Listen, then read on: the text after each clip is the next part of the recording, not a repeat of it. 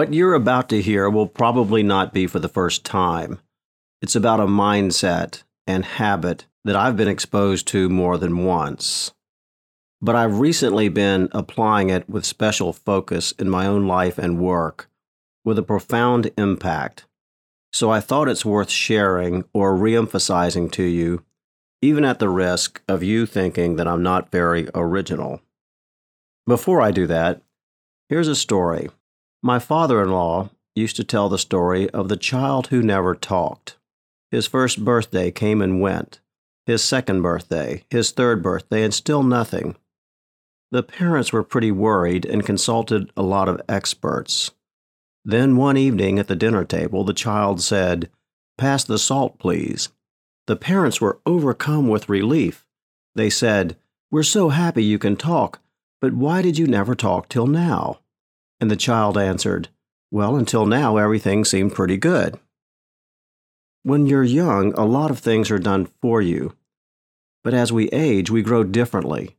No one can anticipate our individual needs and provide for those. So, as we age, a passive approach to life can really shortchange us. The world is wonderfully full of opportunities for a beautiful life, but the world does not hand those to us. It takes thought and investment. In fact, you can say that life quality correlates highly with my thoughtfulness to know what I want and my focus on bringing that about, what we call purposefulness. Of course, you can say, that person started with more than I did, and so that person has more based on circumstances. Sure.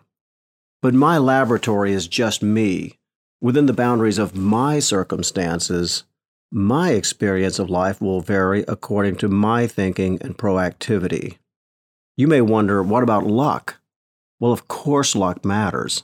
I had an older colleague whose first day of retirement took him to a golf course where he was struck by lightning and killed. You wouldn't say he did a bad job of retirement planning. But for anyone thinking that circumstances beyond your control are the main influence, I would ask, then why did you fix breakfast? Why did you go to work? Anyone playing this podcast is someone who takes an uncountable number of steps every day to bring about outcomes that he or she thinks desirable. The question is, how clear is your thinking about what you want, and how aligned are your actions to bringing those things about? This can be true at work and in other phases of life. In a company of any size, it's quite easy to get lost in your cubicle. That's a term we use to mean that you're busy executing tasks, replying to emails, active and appreciated. Great. But are you showing fidelity to your ultimate mission? What's the best statement of what your organization is trying to accomplish? And what's the best statement of your potential impact in making that real? If you are highly alert to that, what adjustments would you make? At Interlocks, we optimize conveyor performance in the world's most productive food processors, manufacturers, and logistics companies. We try to make it clear to everyone in the company how that work impacts people around the world in terms of food safety and quality and the cost and availability of things that people value. Then we try to make it clear why each group in the company matters. For example, our new product development is a sort of gearing function in the delivery of those benefits. So our mission is to continually raise customer value through new enabling tools that give them new choices. As the manager of that group, I take that a little farther and ask some more questions, such as, when do we do our best work? Well, that's typically when we select projects well because we have a high opportunity cost. And when we do great problem definition, we make sure we understand the real problem and not just treat a symptom. We do our best work when we're in sync with all the stakeholders because this is a group activity that depends on a lot of coordination. And then we do our best work when we emphasize finishing rapidly what is already active and keeping that flow clean and unclogged. I also have to keep the current view of critical objectives. What matters most now?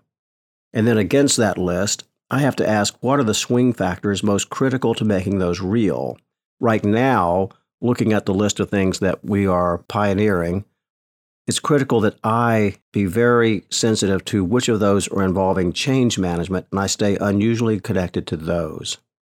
In the marketing group, our mission is to make sure that the value our company offers is clear, compelling, and memorable to the influencers at the customers who choose, because if they aren't buying our products, they aren't getting these benefits. I could ask myself the same follow-up questions I went through on new products and make it really concrete on where those take me. Change the lens from a company perspective or a department perspective to the individual employee trying to optimize a career. Each of us wants some combination of pay, security, a sense of achievement or accomplishment, the respect of our peers, and a sense of community, and chances to grow.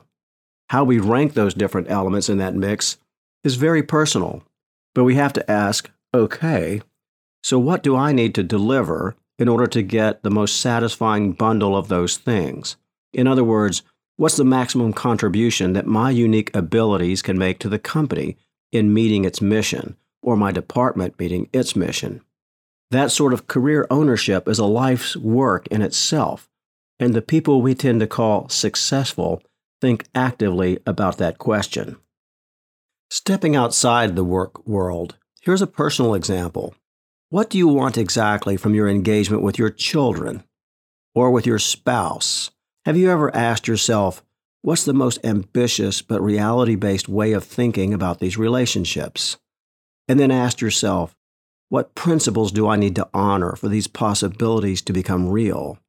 And then maybe, I do my best work, or I honor those principles best when I, and then fill in those blanks. For years, I've thought I was pretty good at this. But as I mentioned in a previous podcast, it's easy to get into a rut, especially when things are going well, and lose focus. When I zoom out again, I get very methodical on reconfirming what I want, and I bring those answers into the sharpest possible focus, and then align my actions with those wants. When I do that, I feel more weatherproof, more resilient. I'm calmer, but also more energetic. I would even say I feel more joyful. It's not an exaggeration to say I feel more powerful. COVID has disrupted our routines, and so for many of us, this way of thinking has a new relevance. So, imagine making a list of all the types of things you spend a lot of time on, then put them in order of importance to you. Then, in order, ask, why am I doing this? What's the most ambitious but reality-based vision for why? Then ask yourself a few questions that make it more likely you'll get there. Here's one I use to think about financial goals. Well, what's my mission? For me, it's financial health eliminates worry and gives me optionality for the experience of life. I do my best work when I realize I'm not a good chooser of investments, so I don't day trade. I make some pretty generic investments and leave them alone. I do my best work when I move slowly with deliberation. And of course, I do my best work when I protect my earning potential, because that still matters. And so what values matter the most? It's non-emotional thinking. It's realism. What are my key current objectives? Well, for now, it's continued growth, but with incrementally increasing safety as I age. And then I can ask, what are the swing factors to making those real?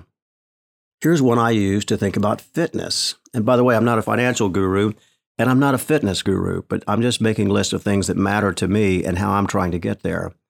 So in the fitness realm, my body is sort of a partner in optimizing my life quality and longevity.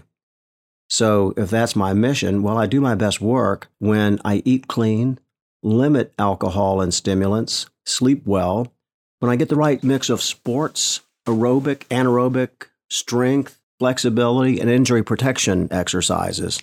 And by the way, I don't exercise all day, so if I'm spreading myself that thin, I've got to be pretty selective. And then I try to keep it stimulating, broadening, and motivating. And then you could ask, what are the key principles that matter the most? Well, staying mindful, maintaining balance, keeping it fresh and entertaining. My key current objectives are losing 5 pounds, cleaning up my blood from triglycerides. And so everybody's going to have a different answer to those questions. But you see the point. If you ask, what matters to me, what's currently critical, and then how do I do those things, and then stay focused on that, good things happen. These examples show a few out of about 15 categories that matter in my life. During COVID, I've started making this list a lot more explicit and refining it and referring it to it often. It's pretty inclusive. It's all the major categories of things that I do or care about. It's so inclusive, I've titled it The Book of John, and also because the name is quirky. I like quirky. On the other hand, it sounds a little biblical and therefore pretentious. So I'm not sharing that with anyone except listeners to this podcast. I groom that list often because what we care about evolves or adds texture, and then I keep asking how aligned are my activities. You could apply this thinking to any activity that takes a lot of your time or focus. Why do you play golf? Are you getting out of that activity what you want? For example, you could say you play because of a sense of fun, or for exercise, or it's a nice way to be with people you like, or because you need a sense of achievement. You need something to get some more A's at. Those different answers would take you to different places in how you approach the game of golf. Why do you watch the news? A lot of people say the news makes them upset. Well, is that why you're watching it? Or should you consider a different approach? Sometimes these are all just habits that we sort of sleepwalk into. But if we ask these hard questions, we find ourselves trimming some activities that aren't doing it for us anymore. Or we find ourselves doing the same activities, but with a more focused, more satisfying mindset. I mentioned before how a high sense of purpose is a powerful antidote to difficult environments. And that can be more important now than ever. As I also said at the beginning, this episode won't likely win awards for novelty. There are TED Talks swirling around about it, probably whole shelves in bookstores about it. But have you actually tried these methods and stuck with them? I'd be surprised if you don't find the result profound. It's about owning your life. Do you have something more important to do?